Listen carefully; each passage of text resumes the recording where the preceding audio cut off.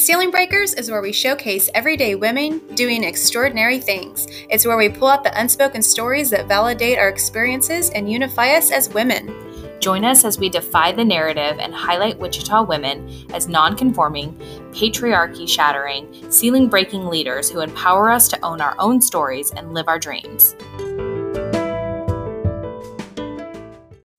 Okay, and we're back for another episode of Ceiling Breakers with Audra and Stacy, and we're so excited for today's guest. We have Adrienne Rathbun.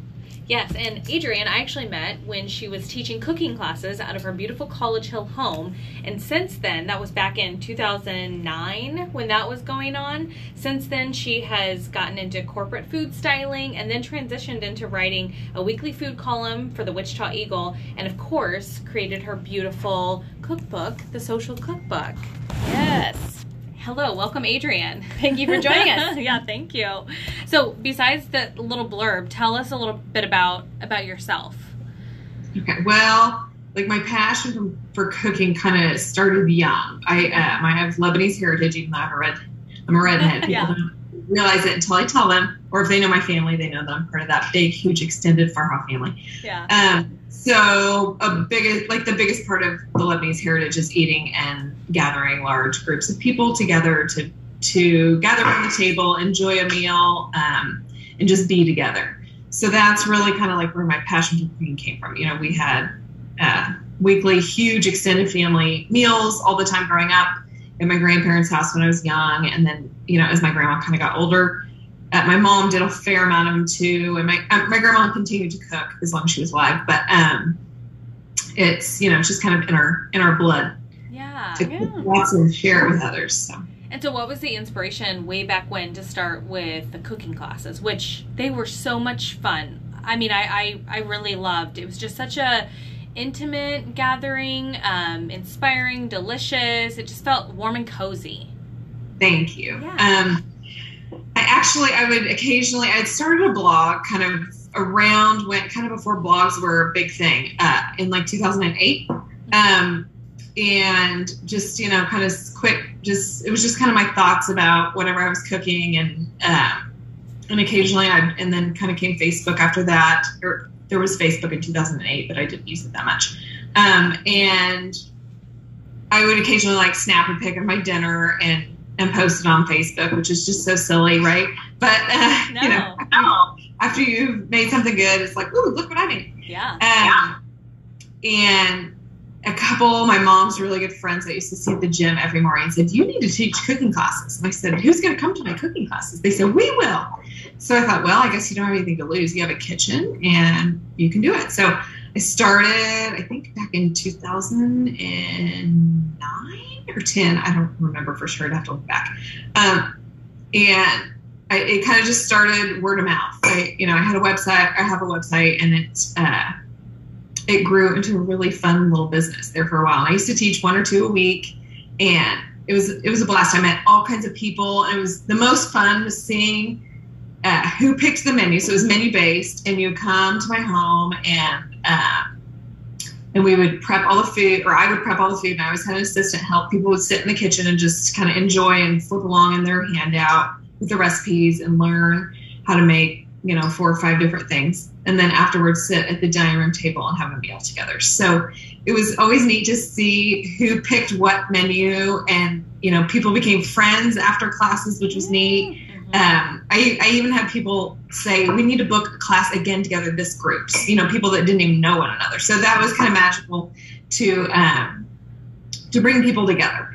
And I have since kind of moved on from it, even though I really and truly enjoy it. It's a blast. I don't do it on a regular basis anymore, other than I do have holiday pie classes, and hopefully we'll be able to do those this year. Oh, yes. I will be watching your website. I would jump on that. They're very popular. In fact, I normally, in November, do 2 or 3 pie classes. I have a friend who books a private pie class every year. She fills it with her, so that's pretty fun. So fun. I love that. Yeah, and then I also have like corporate clients that have called and said, hey, I want to bring my office, and we can all make pies. I said, sure. Oh, so, yeah. How did that holistically evolve from cooking classes in a blog, cooking classes in your kitchen, to writing? I started writing for the Eagle. I can't believe it's been almost 5 years, maybe 4 or 5, something like that.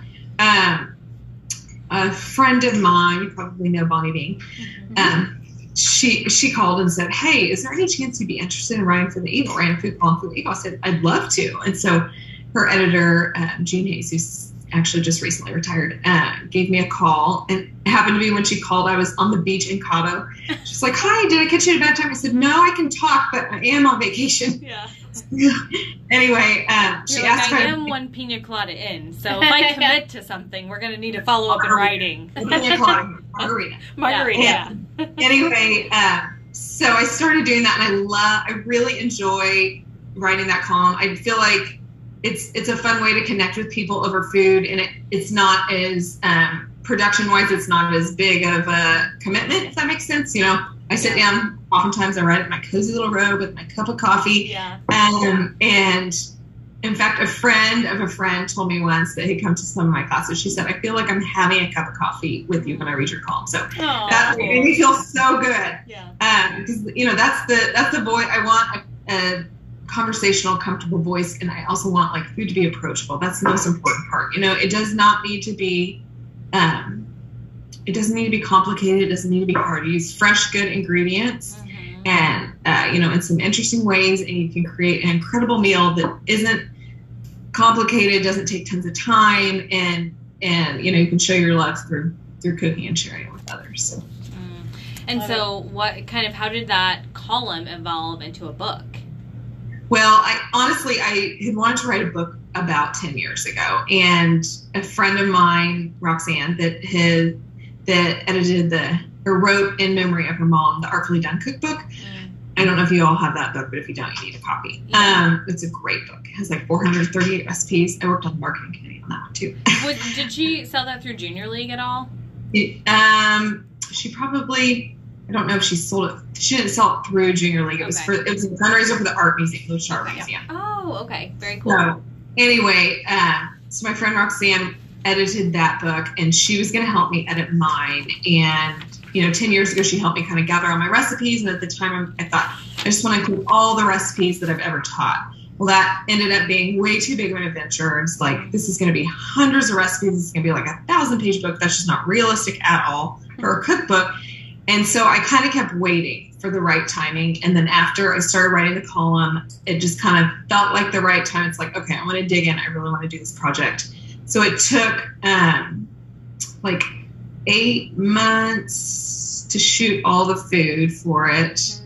And I shot double the recipes that are in the book. So I actually have content for a second book. Oh, yeah. So we'll see how that goes. Yeah. We'll see. Yeah. I'm through 2/3 of my first printing. So that feels good. But anyway, so we shot a ton of recipes. And then once again, when we started to lay it out, when my designer started to lay it out, it's like, whoa, this is going to be too long. I've got to pare it down, which ended up working out beautifully because the book is menu based and, seasonally, kind of like one menu per month of the year. It's not called January, February, March, but you can kind of see that the different holidays are according to the calendar. So that it felt good that this book was my first book. It's about entertaining, which I obviously have a big passion for. And then I did a happy hour section, which is really fun. I don't know if you've made any cocktails, but there's some fun ones in there. Yeah. My husband got me a copy of the book, and I don't even think he knew the connection, but we first moved home last summer, and we live right by Watermark Books, and so we were in there, and he got it for our anniversary, and he was like, "Hey, I saw this and thought of you." Not that I am a cook, but it's just like a beautiful local cookbook, and he can cook most of the things for me because he's the cook in our family, but the cocktail section is more my jam. Love it. Yep, there are. So as an author, how many books are you a big book reader as well? I used to read a ton, and in writing a book and promoting a book, it's a lot of work, and I don't read near as much as I used to, but I have a lot of books saved, like in a list, like I'm going to get to this. To this. So I have plenty of books I want to read, but I haven't been reading as much recently as I used to. Yeah. We just talked to Sarah, who owns Watermark Books, Yeah. and she said, what was her quote?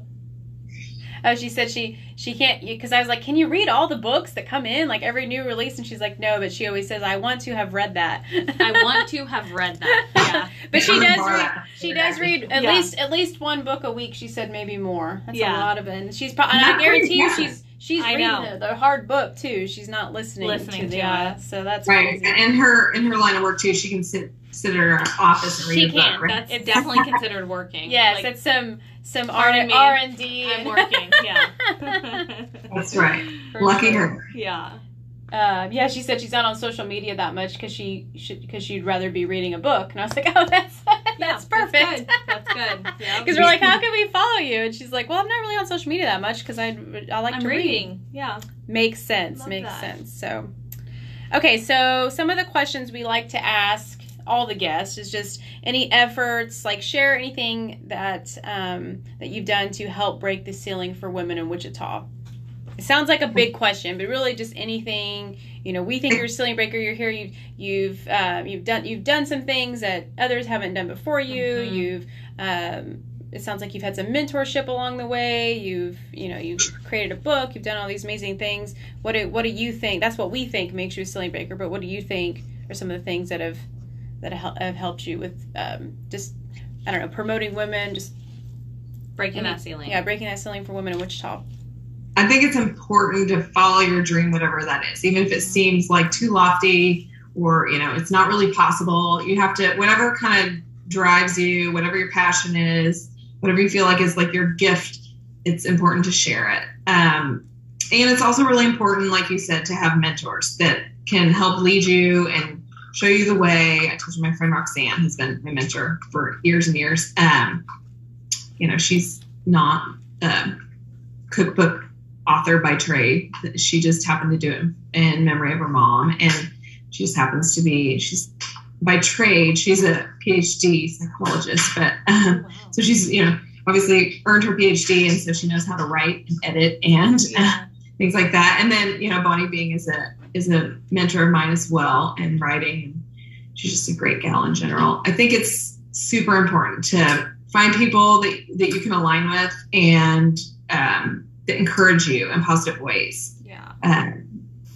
And then, just different women business owners. We all kind of share the same challenges being women business owners and juggling lots of things. Home life, work life, kids, all the fun things in life. But we have different expectations, I think, of ourselves and of it that society has on us, honestly. And so I think it's important to make sure you have good, strong girlfriends. When you need a break, you can get out for a little happy hour and blow off some steam. Mentors are so important. Just keep chiseling away at those dreams, I think, is really the most important part. And don't give up. It's always, it's fun to see how it evolves. Like I said, mine went from a blog to teaching cooking classes. I did corporate food styling for a long, long time. I write for the Eagle now. Published a cookbook. What's next? I don't know. We'll see. Yeah. Well, and I think that's really inspiring. That's what I took from your story right off the bat and so I love that you describe it as chiseling away at your dreams because you don't have to have this big end plan or you don't have to be in the perfect space in your life to write a book. It's chiseling away, starting with the blog, getting all the food photos, writing the column. So it's super inspiring to watch you chisel away at your dreams, and I would agree that does make you a ceiling breaker. Thank you. Yeah. I know that's a tough one. We always say, as women, we're so humble. And so we ask that question, it's like, well, I don't know what I'm doing. I don't even know why I'm on here. People. Yeah. So it's one of those things where it's, we try to highlight, I think that's kind of the next question, is where we try to highlight we're just, ordinary women, but we're doing extraordinary things. And sometimes you don't think they're extraordinary, but the listeners do, and we do. And once you start telling your story, not only do we think it's extraordinary, but there's a lot of things that have come out of these episodes that the listeners, other women in our community really can relate to, and that we find that we can really, it's a lot of shared experiences as we tell these stories. And it's just a different way of telling it, right? If we were interviewing you just about your your job or just about, we want to do a review of the cookbook. Well, that's different, I think, and there's a space for that, obviously, but it's different than just talking about you and a little bit about, your passions and how you got started. And, we're hoping that we're, I guess, chiseling out a space for, I just used that word again, but, or, making a space for to be able to tell those stories. And so what ordinary, extraordinary thing are you currently doing? Raising a toddler. Yeah. Good answer. I can relate. Oh my God. I think that, it's ordinary and extraordinary all at once. So we have a little foster daughter, and we've had her about 15 months now. She's 2.5, and she keeps us on our toes. So yep, you're in it. Busy girl. Busy girl. She's with the babysitter today. She's with the babysitter today. We have a 2.5-year-old. Yeah, I mean, we have a 2.5-year-old, so I'm in the same space as you. Like, you couldn't, like, this would just, and you actually could, but it would just look very different. Like, you wouldn't be able to breathe and focus on a conversation. Yeah. Who knows what would be going on in the other room while I was trying to record this, Right. Yes. I think that's something that, I think, and we've talked about that with other guests, it's just all the Zoom calls, all the, we used to have to go to these like corporate-y meetings. Well, now you're seeing people in these like high-level positions, and they're like in their pajamas, and they're like, kids are at home sick, or they're at home at school because it's a pandemic. And I think it kind of like makes things a little more like we're all just people. Everybody puts their, pants on one leg at a time like everybody else. Like we all just are just trying to live our lives. And I think that's been, or the dog's barking, because I don't have kids, but my dog will bark every time I'm on a Zoom call. It doesn't matter. Like it's always just like, he won't bark the whole day, but there'll be like one little thing. He doesn't know where the noise comes from, and he'll be like, what's happening? And he'll start barking. And it's just like, that's just part of, it's like, it's okay. I think sometimes we take ourselves and we take things, especially business and meetings, a lot of times just too seriously. Yeah. But we learned that. Yeah. It's been a nice change during COVID that, we all do work from home for the most part, or I've worked from home for years and years, but I think everyone else is kind of realizing, there are a lot of comforts and advantages to being at home, whether it's more family time because you're not, commuting back and forth, although we don't have huge commutes here in Wichita, but it's still save time during the day. You can throw in a load of laundry on your little break. You can throw something in the crock pot at lunchtime. There's a lot of efficiencies, I think, between home and work-life balance that come from working from home. And it's something I've always really enjoyed. And I work really part-time, but I feel fortunate that I can, do it all here. I love working from home. Like I said, I write my column sometimes in the winter. I write my cozy robe with my cup of coffee. I light a little candle, just hang out. It's great. I love that. Yeah. Yeah. I love, especially tackling projects, like one-off projects like that. Sometimes, and I've worked from home forever too. I do have an office now, but I kind of do a hybrid of going to my office a little bit, doing events, and then working from home. But I think sometimes it can stretch endlessly too, right? If you have all the emails and social media posts and just the tasks, but specifically carving out one project and just saying, here's what I'm going to do in my robe with my coffee. I love that. There's just something so satisfying about completing a project at home when you're in your space. Yeah. I know. Well, I hope that continues, and I think it is. Because I know some people that are going back to work, but they're working from like 2 or 3 days at the office and 2 or 3 days a week at home. And I hope that continues, because I think you do. You get something out of, depending on what type of work you're doing. A lot of people get something out of going into the office and having that, there's water cooler conversations and brainstorming, and you get something from that. But I mean, let's face it, a lot of office. I mean, I remember like emailing people. They were just down the hall, but I remember just emailing, or before that calling them, and it's like, just get up and go talk to people. So I think we got into the convenience of the email and in the instant messaging or whatever, and so it's like, you could easily do that from home. And so I'm glad that there can be hopefully a little balance of both for everyone. So as a cookbook author, I have to ask, what do you cook elaborate meals for your family every night, or what is your... Most nights. It was much more elaborate before the toddler, but like I did make a beef okra tangine last night. I don't even know what that is. Ended up, it's a Moroccan dish. It sounds amazing. Well, my husband's been growing okra. Like, we need to have a stand on Roosevelt or something. Yeah. And, we've got all this okra, and he's been really he had a trial last week, and so he didn't trim the okra, and it got too big, and so he's throwing it away. And I said, don't throw it away. I'm going to turn it into something. So I did a little quick Google search, and I found a recipe for this tangine, and so I threw it all in the crock pot, and I was telling a girlfriend, hey, I'm making this for dinner. She said, that sounds amazing. I said, turns out I'll invite you guys over. Yeah. So in the meantime, I just invited her. I was like, just come over.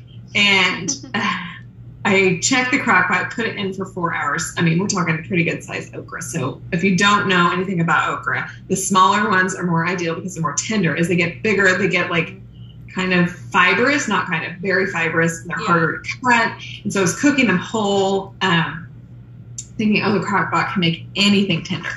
So I put it in the crock pot, checked it at 3 hours, and I was like, these are not tender. So I put it into a big old Dutch oven and cranked it on high, started boiling it, and it still was not getting quite tender. So my friend Heather came over, and we decided to get creative. We threw parts of it, a few of them, in the Vitamix blender, pureed it, because that will thicken things. So okra is often used, like it's in Cajun cooking, you use it, it's used to thicken the stew or whatever. And so we used that to thicken, and then we took out the other okra. It had the flavor from cooking for hours, right? So we took the other okra out, and there was plenty of other good stuff in it, and it turned out well. So not every night is that collaborative or creative. Yeah. We're going simple. I'm not trying to clean the kitchen like I did last night. Yeah.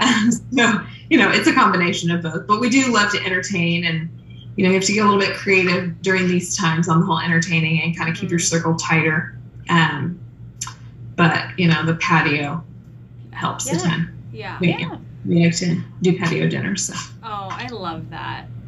Even though I'm not a cook, like, I just love that experience and the process. And just I can feel your passion for, loving people and having people over and making a good creative meal. Yeah. Yeah. Bringing people together. That's something I wrote down when you first started talking. Was definitely you bring people together. I think that's amazing. Yeah, there's an experience when you invite someone for dinner. It's there's a special thing about breaking bread together and just inviting someone over for an evening, fun and maybe a glass of wine or two. Yep. And you can't recreate that. You can go out to a meal at a restaurant and it's amazing and it's great because everyone's relaxed and everyone's being served, but it's just a more intimate experience when you have someone in your home. You're so right. Them in. Yeah, it is just like a vulnerable, intimate experience, and you get to love on them, but also it's in your space, and I love that. Yeah. So to wrap our conversation, what's a part of your story that you feel is mostly untold?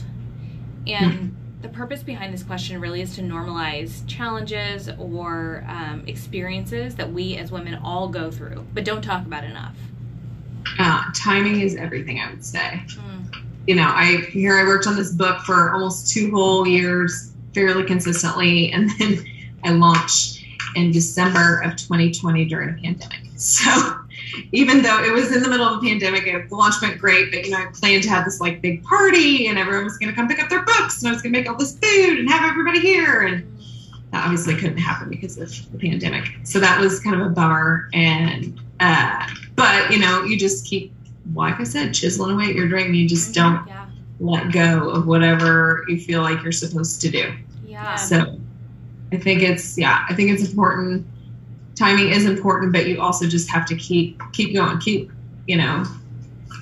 working towards those goals. And, I'd worked for a long time on this book, and it was important to me to create a really beautiful book. It's, I've had several friends say, I want one for my kitchen and one for my coffee table too. And not just because they're friends, but, people say it's such a beautiful book. And the food photography, my photographer Kendra did a beautiful job with it. And it really evokes a lot of emotion, I think, all the pretty food photos and cocktail photos and the entertaining.